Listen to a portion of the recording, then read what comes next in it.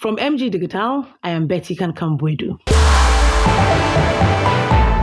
Minister of Sanitation and Water Resources Cecilia Dapaah has stepped down from her position following a controversy surrounding the theft of foreign and domestic currencies from her residence. In her resignation letter, Madam Dapaah said she made the decision to avoid this matter becoming a distraction for the government and impeding its work at such a critical time. Two of the minister's housekeepers are facing charges in the Accra Circuit Court for allegedly stealing $1 million, 300,000 euros, and millions of Ghana cedis from the former minister's residence in Abilingpe, Accra last year. The figures, as reported in the media according to Madam Dapaah, are inaccurate. She has stated that she will cooperate fully with all state agencies to ensure that the facts are fully established. Meanwhile, President Akufo-Addo has accepted her resignation, saying, quote, "It is with considerable regret that I accept your resignation, and I applaud your loyalty to the image and standing of the government. The work you undertook during your period in government was excellent and productive, and I thank you for your wholehearted contribution and devotion to the progress of the government and the nation. I am confident, like you, that at the end of the day, your integrity whilst in office will be fully established. I wish you the very best in all your endeavors." End quote.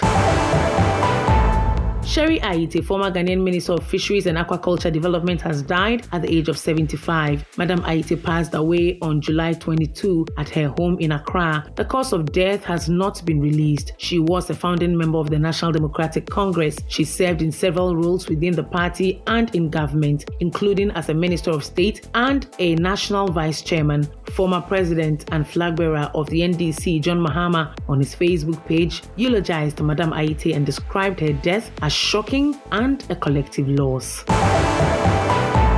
Now, Vice President Dr. Mahamudu Bawumia has announced that Ghana is ready to issue national identification numbers, also known as Ghana card numbers, to newborns. This follows a successful integration of the database of the Birth and Death Registry, the National Identification Authority, and the Ghana Health Service. The Vice President said from August, all babies born in Ghana will be issued the Ghana card number and also get a birth certificate number at the same time when they show up for a weigh-in. He announced this at the 75th anniversary celebration of the Ghana National College in Cape Coast. A Chinese national who allegedly accommodated alleged Galamsey kingpin Aisha Huang when she illegally re-entered the country has been remanded by the Accra High Court. Shi Yiming, who is believed to be Huang's boyfriend, has been charged with mining without a license and harboring a criminal. She, also known as Smith, pleaded not guilty to the charges and will reappear before the court on August 14.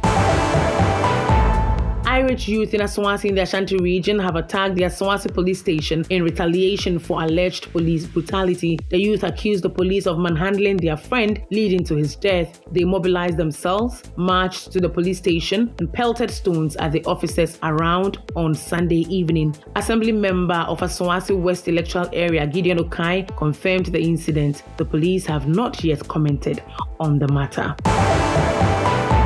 And finally, the government has approved an increase in the monthly allowance for national service personnel from 559 cedis to 715 cedis, effective from January 2023. The approval was contained in a letter dated July 18 and signed by the Deputy Finance Minister, Abena Osei-Asare. This means that all national service personnel who are currently in active service are entitled to arrears for the difference in the upward adjustment from January 2023. Management of the National Service Scheme is urging all service personnel to exercise patience as the necessary administrative processes are being concluded to have all the arrears duly paid.